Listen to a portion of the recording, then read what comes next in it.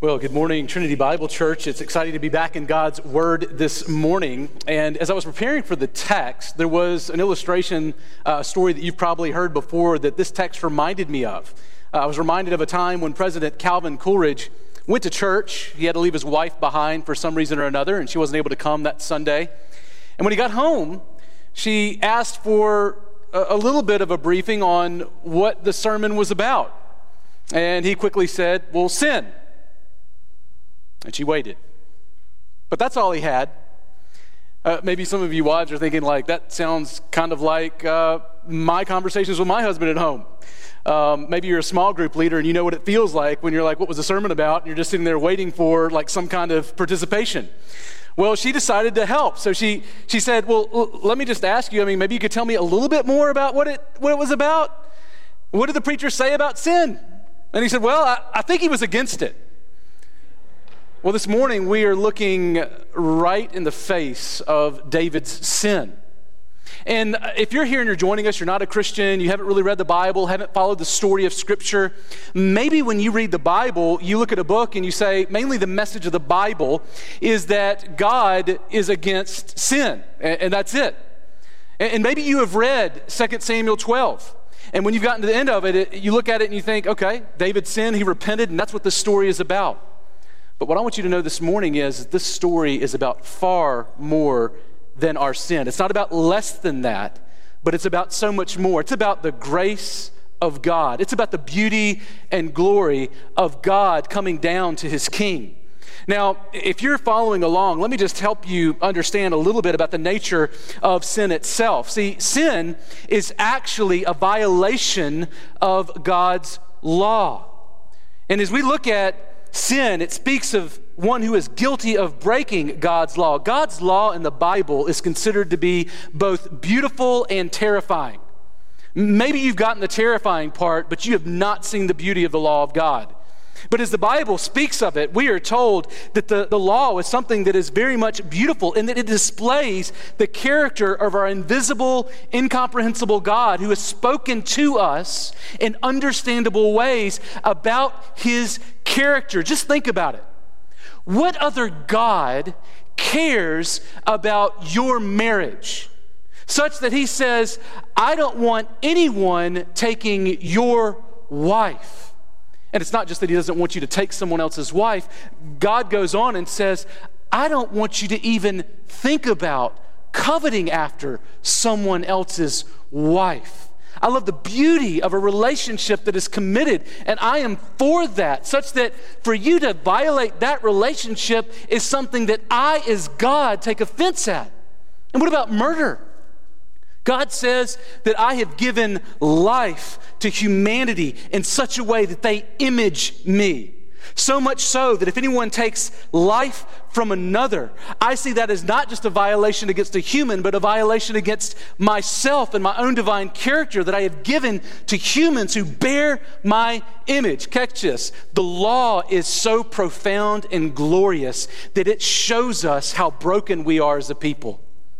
God, when he looks down from his law, he says we are all together guilty. There are those who will someday have to give an account for killing people of other races. They're going to have to give an account for that before a just and holy God. That is a good and glorious thing. There are those who have unjustly killed police officers who one day will have to give an account for what they have done.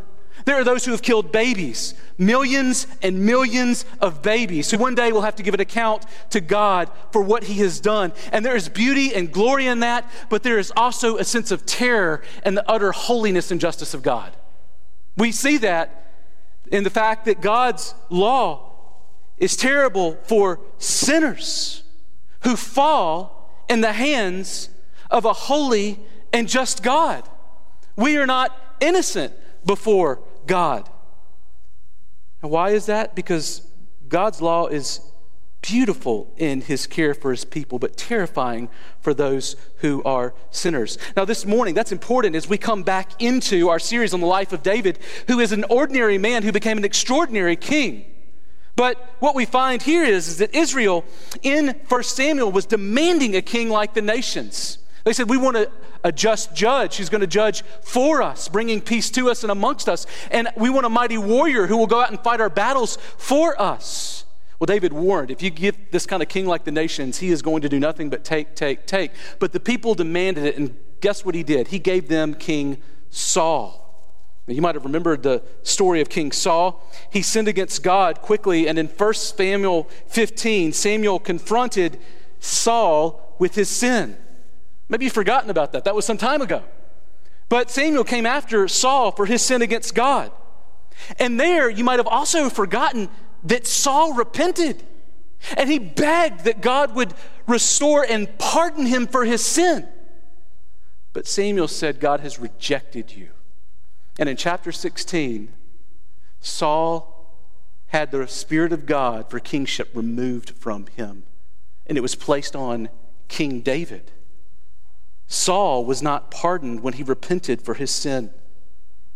God gave the spirit of kingship to David, and David from that moment forward looked like a superhero. He was slaying giants.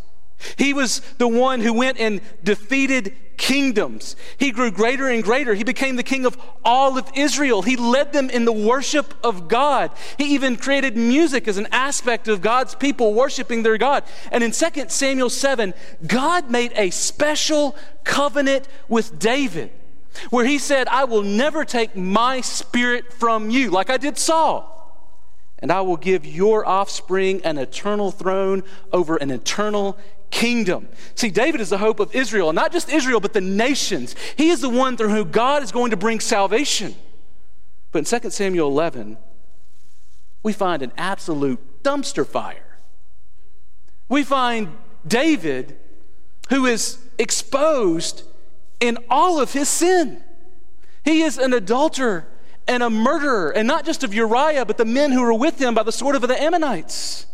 See, David falls epically, just like Adam back in the Garden of Eden. Now, we don't know how much time has passed between chapter 11 and chapter 12, but it looks like David has covered up his sin.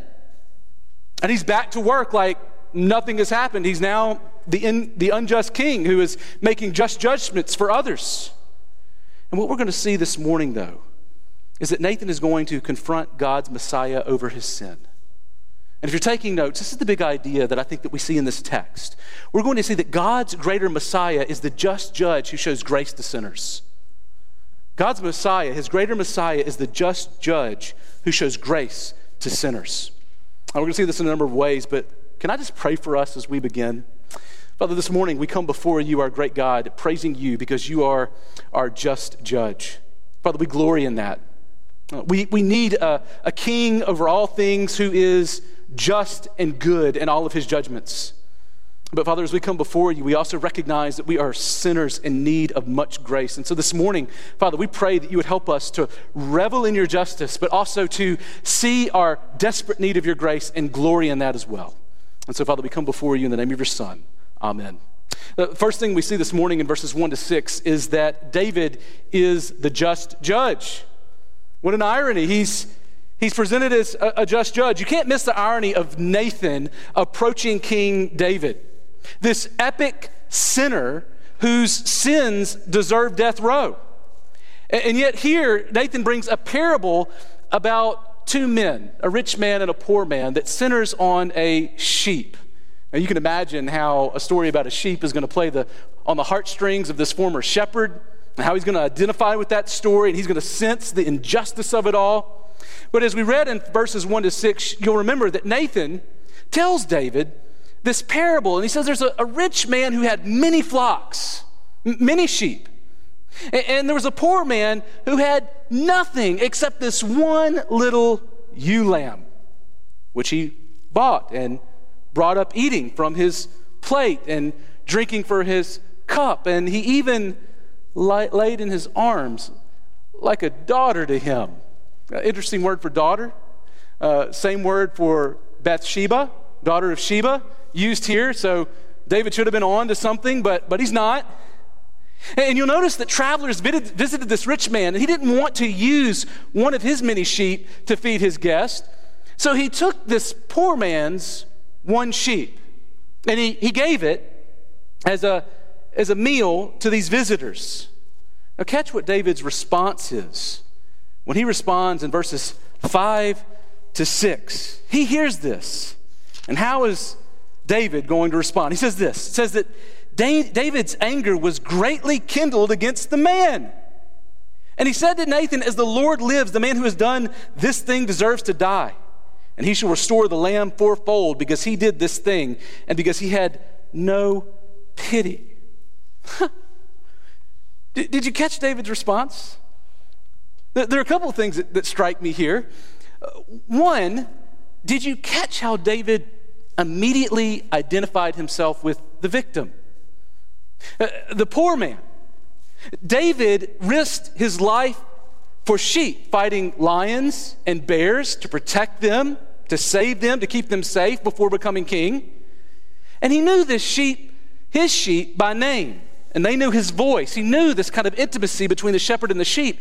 And David senses the injustice, and his anger is kindled over this sheep. He didn't think twice about the blood of Uriah and all of it. But this poor man, he would receive justice because he was like the poor man. Second thing striking here is how strict David was with his sentence against the rich man, this perpetrator of injustice. Did you see it? It was fascinating. David makes an oath before Yahweh's name. This man is a son of death. He deserves to die. He is good as death in the Hebrew for what he has done. Now that might seem a little bit harsh, especially if you know the law of God. The law of God actually has a law outlined in Exodus 22:1. If a man steals a sheep, he shall repay 4 sheep for a sheep, not a human life for a sheep. But here we find that David quickly drops back and shows that he knows the law, and he says this man is going to pay the full extent of the law for what he has done, this evil thing. And if David had it his way, he would die. See, David is blind to his own sin, but he's the strict judge of justice with the sins of others. Does that sound familiar? Anybody ever kind of experienced that in their own lives? See, David looks so much like Israel and us, apart from a work of the Spirit in our lives revealing our own sin. Now, there are 4 quick things that we know about fallen humanity that are on display here. 4 quick realities about sin. First, when we read our Bibles, we tend to identify with the victims and the heroes of the story much more than the actual perpetrators. Have you ever noticed that? Like when I read a Bible story, I am associating immediately myself with the heroes. It kind of reminds me of Blue Bloods. There's this detective. His name is Danny. And whenever he looks at people, he sees them through the lens of either perps or vicks. They're either perpetrators or they're victims. And it's a real clear black and white. You're either one or the other. And if you are seen as a perpetrator, man, you are not going to be treated well. But if you are seen as a victim, then all of a sudden there's this warmth and grace and sort of sorrow, and he wants to sort of identify with them and help them. And that so seems to be the way that we view ourselves always, is the victim who deserves the help, the grace, and the mercy. But that's not really the message of the Bible. See, we tend to associate ourselves with David in 1 Samuel 16, who's slaying giants. We want to slay our giants, but we don't associate ourselves with David, who is in 2 Samuel 12, and he is in sin and living like nobody needs to know about it or knows about it. But this text is revealing that David is a sinner. Not only that, we find that sin, while we are blind to our own sins, have you ever noticed this? That we have a sniper-like precision when we are looking at the sins of others. Like maybe you've noticed this in your friendships or your marriage. It is really easy for you to see the wrongs of the person that you love most, but it is really hard for you to see your own sins, and sometimes they are so helpful in revealing those. And how shocked and surprised we are when we discover that, oh, I thought it was just you that is a sinner, but I'm a sinner too? Or third, have you noticed that we tend to want harsh punishments for those who sin against us? And deep mercy when we sin against others. And sometimes that can happen in an instant We are wanting strict justice for the person who has sinned against us, not even thinking about the way that they've sinned against God. But when we recognize ourselves as sinners, what do you want? What is your impulse? Isn't it a longing for someone to show mercy? And then fourth, the sins of others always appear larger than our own sins, right? Kind of like the rear view mirror in your car working in opposite. Objects aren't closer than they appear, right? They're bigger than in your eyes when it's other people's sins. It's bigger. Their sins are bigger than your sins, always. And the greater Messiah, King Jesus, when he came, he could have been actually speaking to you, me, or David when he speaks in Matthew 7:1-3, saying, "Judge not that you be not judged." Now just hear me. This is not saying that Christians do not make judgments. In fact, he's going to go on in Matthew 18 to show how the church makes judgments and even judges those who are living in unrepentant sin. But what he goes on to say is this: "For with the judgment that you pronounce, you will be judged." Can you see David in this? "And with the measure you use, it will be measured to you." But God still hears the blood of Uriah crying out from the ground, even as David has forgotten it. And he goes on to say, "Well, why do you see the speck that is in your brother's eye, but you do not notice the log that is in your own eye?" See, Jesus isn't saying not to make judgments against others. He's saying you need to consider first your own heart before a holy and just God. Maybe you are so distracted by the sins of others that you haven't met with God in your sin. And Jesus isn't saying don't make judgments. He's saying be clear about your own heart before a holy and just judge. See, the law is first a mirror for ourselves to show us our desperate need of God's grace. That's what it's meant to do, our desperate need for God. And catch how Nathan responds to King David the just. Did you see this? In the midst of David's profound anger and justice, Nathan says, "I think you're ready to see that you're the guilty perpetrator." As soon as David says this guilty perpetrator deserves to die, Nathan says, what? "You are the man," in verse 7. You just gave a sentence for yourself. See, Nathan says David, the just, is the rich man, not the poor man, the guilty perpetrator in this parable. In verses 7-12 explain David's guilt. Notice how it unfolds. He first reminds David of tangible evidences of God's grace in his life. In other words, he doesn't jump to the guilt. He says, "Have you forgotten the goodness of God?" Did you see that? Look what he says in verses 7-8. He says this: "Thus says the Lord, the God of Israel, I anointed you king over Israel, and I delivered you out of the hand of Saul. And I gave you your master's house and your master's wives into your arms, and gave to you the house of Israel and of Judah. And if this were too little, I would add to you as much more." Think about that. God, he begins by saying, I handed you, without use of your sword or spear, all that King Saul had, and made you my king. In fact, all of his wives and his households and possessions, all of those were yours. God faithfully lavished his steadfast, covenantal love on David. And don't miss this. God here begins by saying, my tangible graces in your life, David, ought to serve as a preventative against sin. Have you ever thought about that? That we need to keep particular graces of God in our lives daily before us, reminding us that there is no good thing that comes to us that has not come straight from the hand of our Creator God. Think about that. A God who is infinite cares for you, and especially for David, who is his Messiah, his Spirit-anointed King over his people. Christian, doesn't Paul give us an even greater encouragement in the new covenant? Do you remember what he says in Ephesians 3:20 as we are being encouraged to pray? Who do we pray to? We pray to the God who is able to do more than we can think or imagine. No, wait a minute, that's not right. We pray to the God who can do so much more than we can think or imagine. He says, you think that your needs are too great for my hands. And he says, you don't know how big my hands are. See, Paul says God is able. He is able. God says David's blindness to his sin began long before he became blind to the immeasurable grace of God, though. It's not a bad practice to consider and count your many blessings one by one. When was the last time that you did that? Maybe the reason that you've gotten in such a rut of thinking about how little you have or how much you've lost is because you haven't thought about how fresh and good the grace of God is in your life today.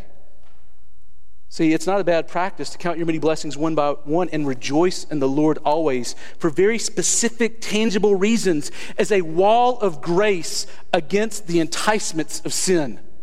See, David lost sight of the goodness of God and his word, the law, which elsewhere, you remember elsewhere how David is speaking about the word of God? It is sweet as honey, and it is as precious as fine metals, as gold. It is valuable and sweet. I value it. I desire it much more than the things of this world. I don't think that was what was going on in 2 Samuel 11 when David sinned against God. He lost sight of the goodness of God. Then B, did you see that God shows also that he has seen David's specific sins in verse 9? This is how it unfolds from God's grace to specific sins. Now, we don't know if David thought that God did not see his sin or that God would overlook his sin, but God saw David's sin even when David did not see God looking, and it displeased God.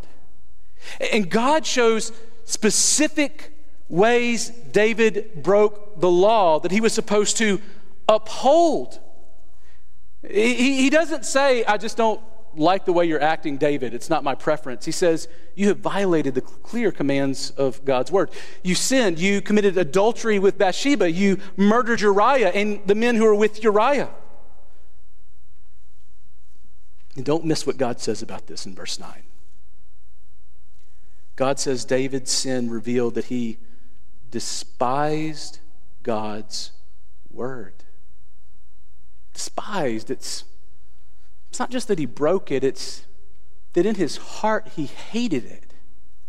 He had a heart that did not love God's voice. Now, this is huge. Saul sinned against God, and God rejected him and removed his spirit from him. And here we find David really testing the covenant faithfulness that God promised him just back in 2 Samuel 7. Will David's end be the same as Saul's? And what does that mean for the rest of humanity? Well, notice in verses 10 to 12 that God lays out the punishments. And catch what he says. Now look there with me in verses 10 to 12. He says this, now therefore, the sword shall never depart from your house because you have despised me and have taken the wife of Uriah the Hittite to be your wife. Thus says the Lord, behold, I will raise up evil against you and out of your own house, and I will take your wives before your eyes and give them to your neighbor. And he shall lie with your wives in the sight of this son, for you did it secretly. But I will do this thing before all of Israel and before the sun. Now catch what he says here. He says the sword will never be removed from the house of David. There's always going to be fighting. And that fighting will actually be an inside job. There will be someone who will be raised up from within who will bring evil against David and his house. And just as David took the wife of this poor man, in exchange, God says, this one from your house will take all of the wives that are under your roof. See, David may have forgotten the blood of Uriah, but God heard it crying from the ground for justice, just like the blood of Abel back in Genesis 4. This is really the bait and switch of sin, isn't it? You know, David is thinking, I have everything in the world, but not that, and that's the thing that I want. And it's sin, and yet he says, but I've got to have it.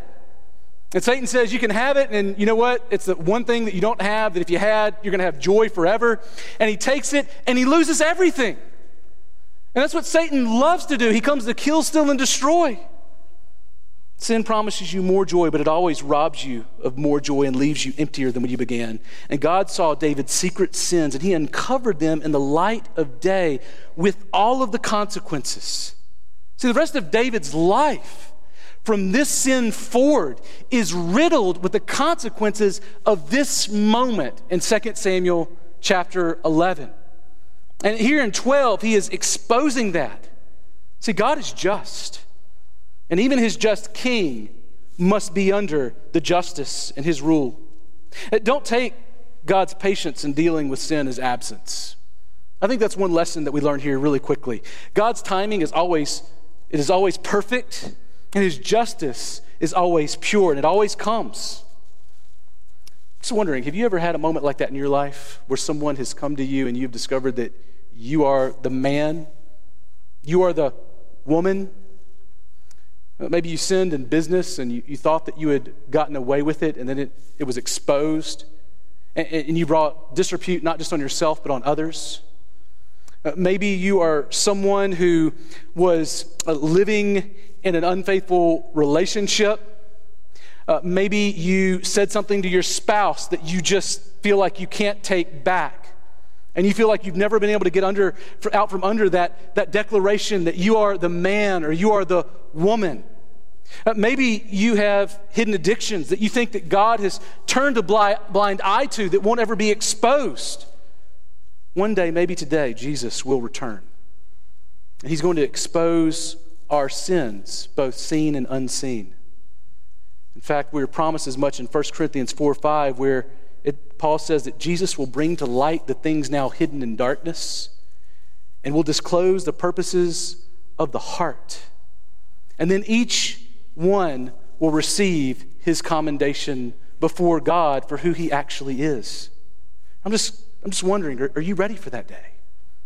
See, God sees all things. He sees those sins of omission, the things that we ought to do but do not do, those sins of commission, where we do things that we are told we're not to do, and even those sins here of contemplation, those sins of the heart that we meditate about, even if they never see the light of day, God sees them as clear as day. And day is coming when he is going to hold all of those to account. Are you ready to meet the just judge? David, I don't think, realized that he was about to come before the just judge, but here he is. And how does he respond? We'll catch what he does in verse 13. He repents of his sin. He repents of his sin. See, David said to Nathan, I have sinned against the Lord. A few things are striking here, especially when you double click on Psalm 51. See, Psalm 51 is beautiful that we read this morning. It's actually a window into the soul of David as to what he was thinking about God in his sin in 2 Samuel 12 when he is approached by Nathan.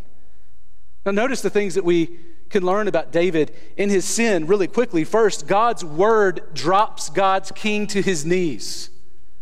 Now we don't know how much time elapsed between David's sin and David's confrontation where he confesses here, but David seemed to walk around like he was okay for a while perhaps, until he was confronted with his sin in the Word of God. See, David might have felt safe in his sin as he was on the throne in Zion, but God's Word shatters him. I'm wondering if God has ever done this to you, exposed you and left you feeling shattered.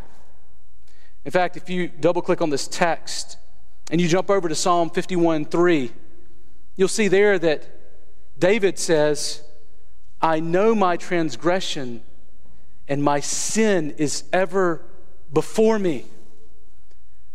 He wasn't thinking about it before this moment, and now it's all he can think about. And in verse 8, he says, let the bones that you have broken rejoice. Broken by his sin, in the consequences, in the revelation of who he is. David can't escape his God or his sins. Not only that, second, do you see that David sinned against the Lord? He says, I've sinned against you. Now, David sinned greatly against Bathsheba when he committed adultery with her. David sinned incredibly when he murdered Uriah and all of those warriors with him to cover his sin. He sinned greatly against others. But God's word here helps David see the ultimate issue with his sin. I have sinned against the Lord. In fact, maybe some of our problems in life are that we only see our sin before others and not before God. It's hard to repent when it's just humans that may deserve worse treatment than you're giving them, but when we see it in light of who God is, it humbles us. But David even doubles down in Psalm 51:4. Do you remember what he says there? Not just, I sinned against the Lord. He says, against you and you only have I sinned and done what is evil in your sight. Now, maybe that feels just a little bit funky to you. I mean, what about Bathsheba? What about Uriah? What about the others? David sinned against them, but don't miss this. Seeing ourselves before the God who sees us helps us love those we see better. If you see yourself before the eyes of the unseen God, it will help you love those you see better. Because when you lose sight of the God who is spirit, you are not going to live as one who is loving as God has commanded us. See, David understands that God's word, the law, defines what is right and what is wrong, not human opinion. And all sin traces back to a violation against the very character of God, who is the ultimate just judge. Now, what's fascinating is in that Psalm 51:5, David says, here's the big problem that this traces me back to. It's not that I was like sinless before we hit 2 Samuel 12. No, in verse 5, he says, behold, I was brought forth in iniquity, and in sin my mother did conceive me. This is a problem of all of creation that is broken and riddled with sin. And these experiences, these particular moments of sin, trace back to a bigger brokenness that has encompassed the whole world. Yet here we find that David is saying, I am not merely a sinner because I've sinned. I sinned because I'm a sinner. I inherited Adam's sin nature. And David's guilty for actual sins, and he sins because he inherited his sin nature, yet David is culpable before God. Not only that, did you notice this in these verses? That David doesn't deny, excuse, qualify, or blame others for his sins. David, it is a very short statement here. I sinned. That's it. It's not, well, I was under a lot of suffering, Father. I mean, unusual suffering. Everybody else has kind of an easier life than me. It wasn't, God, it was really that woman that you gave me. Man, she gets me in all kind of trouble. I was super holy before I met her. It's not, is that really sin? I'm not sure you really said that. No, in this moment, he says, I'm a sinner. And he confesses, he's done.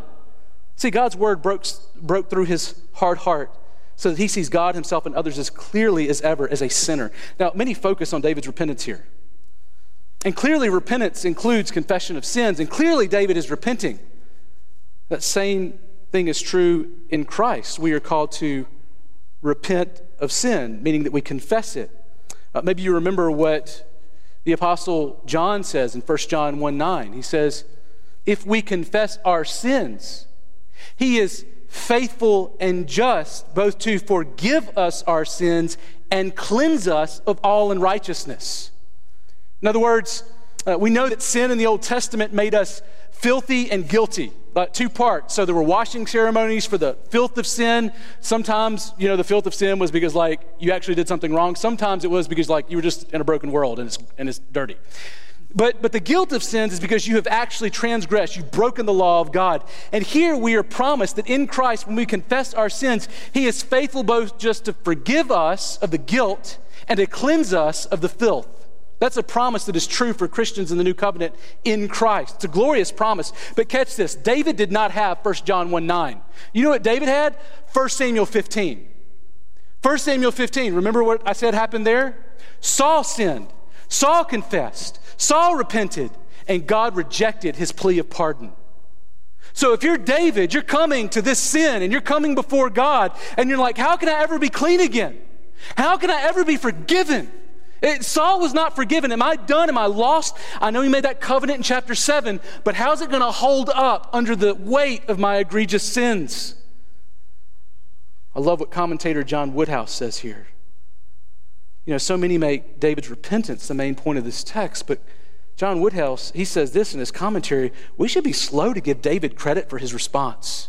This man, after all this time, after all the damage he has done, after showing no remorse at all, was at last shattered by the word of God. The wonder is that the word of the Lord could bring about this response in him, as hard-hearted as he is. Nothing else could. See, the main point here isn't the power of David's repentance or the procedure of repentance that should be followed. No, it is the power of God's word to shatter sinners and make them new. See, Psalm 51 gets it. David wonders how God can cleanse and forgive him. And that's why I think verse 14 is the literary and theological center of this text. Fourth, God puts away David's sin in verses 14 to 23. Now, we often think of David's repentance as the meaning of this text. I think it is a meaning of this text. But here's a right response. It is a right response to expose sin. However, don't forget that Saul sinned, repented, and he was not pardoned. That's why David is king. But catch what God tells David. He says this in verses 13 to 15, the second part of 13 to 15. Look at what he says. These are glorious words. He says, the Lord also, he says, David said to Nathan, I have sinned against the Lord. And Nathan said to David, the Lord has put away your sin. You shall not die. Nevertheless, because by his deed you have utterly scorned the Lord, the child who is born to you shall die. Then Nathan went to his house. Now, do you remember how this text began? It was righteous, just David thundering down, that rich man must die for his sins. He must pay in full for what he has done according to the full extent of your law, God. But don't miss this. Sin brings about God's terrifying justice in the midst of God's unmerited grace and mercy. See, God's word required a life for a life in Numbers 35:16. This is lex talionis, the eye that there's an eye for an eye, a life for a life. What's fair is for David to die for his sin. And God's word required this. But justice meant David needed to die for murder. Losing his wives might cover the adultery that he did with Bathsheba. But how do you account for Uriah's lost life? How do you come back from the loss of a life? How is it just? How do you bring that back and bring recompense to this? Only a life pays for a life, and it doesn't even bring you back to full. But don't miss this. The law is beautiful in that it displays the character of God, but it is also terrifying to filthy sinners before a holy God. It's terrifying for guilty sinners before a just judge. And take note here, what a beautiful word that he receives. It says that God put away David's sin. He put it away. Now that might sound like kind of a David Copperfield type magic trick, or David Blaine, I don't know who the current guy is, a magician. Like he just makes sin kind of disappear. And I think that's kind of the way that people think that God should act. He should just say you should just make this thing that I've done disappear. And maybe that works unless you're someone who has been sinned greatly against. Like the friend I've told you about before, whose wife watched her family murdered before her. Do you think it makes her feel better to know that God just made that sin disappear, that justice won't be done? Absolutely not. And that's just a small picture of what it is that we have robbed of God in his creation, which is his, and a human image bearer of God. That's not what's happening. I don't think that's the picture of forgiveness that the Hebrew word for put away envisions here. A number of scholars have noted that this word in Samuel often means to transfer from one to another. So when God says you shall not die as the law demands, God is not saying that the penalty's gone, everybody's good, we'll just pretend this didn't happen. No, God says, I have transferred your guilt to another that you may live. See, David hints at this understanding in Psalm 51:7. You'll remember that he says there, purge me with hyssop and I shall be clean. Why is David bringing up hyssop here? Well, hyssop is Passover language. It was the language of the hyssop that when God's people were enslaved in Egypt, God brought curses upon them to deliver them out of slavery. And if they would take the blood of the lamb and they would wipe it with hyssop over the door frame, then any firstborn child that was in that door would live. But anyone that did not have the blood covering them would die. That's what happens in Exodus 12:22. This is Passover sacrificial language. But where is the substitute? Well, it's in verse 14. The child who is born to you shall die. It's terrifying. And that's why David mourns and fasts for 7 days. God, we are told, struck the son with sickness, like he struck his enemies and David's enemies before. But here he strikes this son that David might live.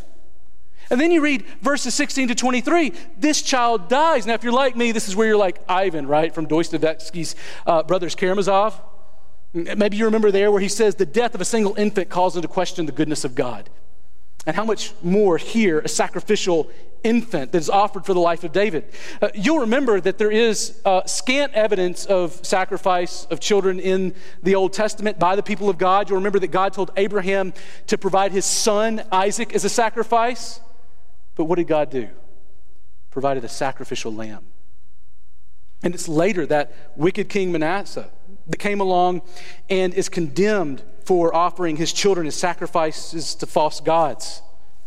But here, the death of this child, I believe, is meant to arrest you. You're not meant to see this and think to yourself, oh, wow, I guess God thinks it's okay to kill babies.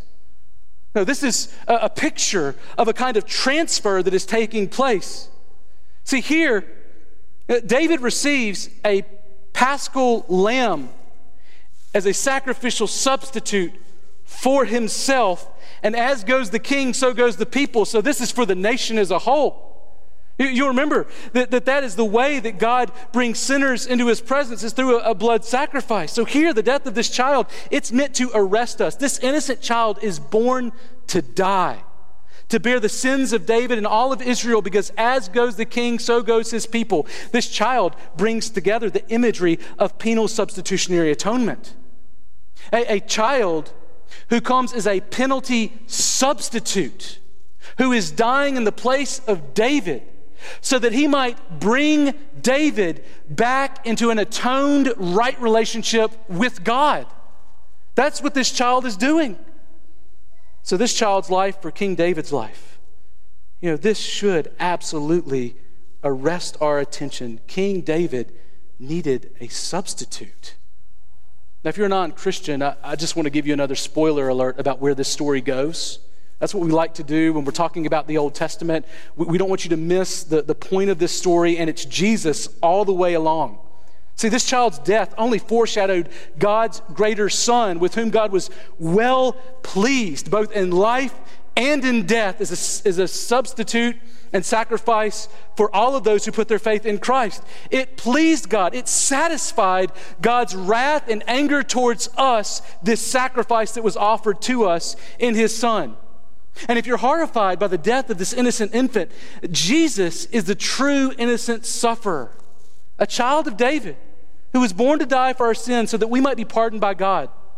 So if you want God to pardon your sins, if you want God to accept you as a child and not an enemy, then you are called to repent and put your faith in Christ alone as God's greater King and his greater Son. That is the one person to whom you must put your faith and confidence. Jesus is unique in this. Muhammad did not come to die for your sins. Other cults, they do not have a king who came to die for your sins. But we have a God who has made himself known, who has come and taken on human flesh to die for our sins, that we might have right relationship with God. And he is the only way. That's the only way to blot out your sins, as David dreamed of in Psalm 51. The only way to have them removed from him, to be blotted out, for him to be made innocent, to be cleaned, and to be forgiven. Paul explains this in Colossians 2:13-15. He says this, "And you who were dead in your trespasses in the uncircumcision of your flesh, God made alive together with him, having forgiven us all of our trespasses by canceling the debt of the record of debt that stood against us with its legal demands. He set it aside, nailing it to the cross. He disarmed the rulers and authorities and put them to open shame. He shamed not us, but them by triumphing over them in him being Jesus. So repent and believe in the grace of God and you will be saved. You'll be a new creature. Don't leave without telling us about that. We would love to tell you more about how to become a Christian before you leave if you're not a Christian. But where does David ground this hope of forgiveness?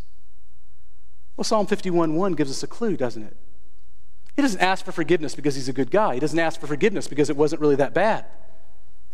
He says, I'm coming to you and I'm asking you to show mercy to me according to your steadfast covenantal love, O God. That's what he's appealing to. There's nothing in me that merits this kind of forgiveness and love and faithfulness. I have been unfaithful. But you, God, are different. You are faithful and you are loving and you are good and you are able to pardon sin. A just God who also shows grace. See, David's hope before a just God was the grace of God, not his repentance.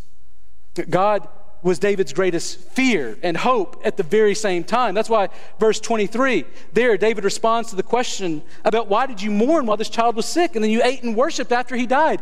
David explains this way, can I bring him back? But I shall go to him, but he will not return to me. Now, I would love to spend a lot more time on this. We don't have time this morning.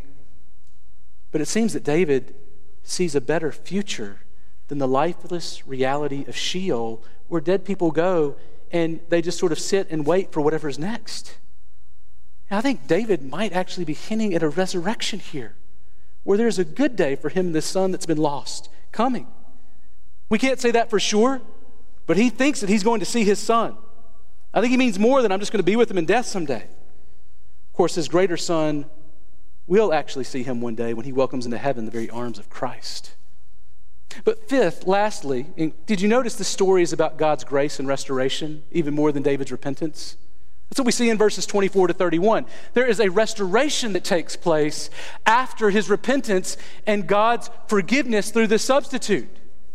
Notice that God rejected Saul but pardoned David. This is a beautiful story for David. He's not treated like Saul. He deserved what Saul got, but he got something better. Why? Because God made a covenant with David that he would not turn back from him. And we see this in God's restoration. Notice first, there are two ways we see this. God gives David and Bathsheba another son in verses 24 to 25. Did you see that? Verses 24 to 25, we see the son that is given to them, another son, and he's given two names that tell us something about the nature of God's relationship with them. He's called Solomon, a name that comes from the word for shalom or peace. That's a good word if God says you're having a child and his name's going to be peace, not like death, right? I love that his son's name, peace not death, peace not sword. It's a good sign, but not only that, he gives another name. Now, we don't see this name anywhere else in the Bible. Not sure if this is like his formal name or like vice versa, but he's called Jedediah, which is a beautiful name. You know, Jedediah is this name that means beloved of the Lord. He took the life of one so that David might live, and he replaced him with this child who was beloved by the Lord, who had the favor of God, who prepared the way for the greater beloved son. See, this child would build up a house to worship God in. He would be in the line of the greater son Jesus, who we are told in Matthew 1 is who? The child of Bathsheba, the wife of Uriah the Hittite. It's still there in the New Testament. Why? Because God wants to punctuate God's grace amidst his justice. It's not that justice has evaporated in the New Testament. God is saying, I have not forgot Uriah. I have not forgot what happened there. But look, my grace wins. My grace redeems and restores and brings hope where everything looks hopeless. But not only that, we see another beautiful picture in verses 26 to 31, and that's that David leads the charge to defeat the Ammonites. See, David gets to go back and defeat the Ammonites. God is with him again as he's winning in battle. It's the Lord that is winning through him. This is a sign of the favor of the Lord. And did you see what he gets to punctuate the end of this story? As he wins the victory over the Ammonites, he gets all kinds of treasure. Oh, and by the way, a 75-pound golden crown. So if there's ever any question in David's mind whether or not he's the king, as his men drag in the 75-pound crown and plop it right in front of him, if he's wondering if he's been restored, I think this crown might be saying something. That's the vision that we get. David restored. Now that crown he wasn't wearing on his head, obviously. That would have killed him. But it was meant to be like on a statue, showing the greatness of this king and his power, representing and reflecting not just the glory of David, but the glory of his God. And not just the God who is just, not just the God who is conquering, but the God of grace. Brothers and sisters, the cross is that so much more for us.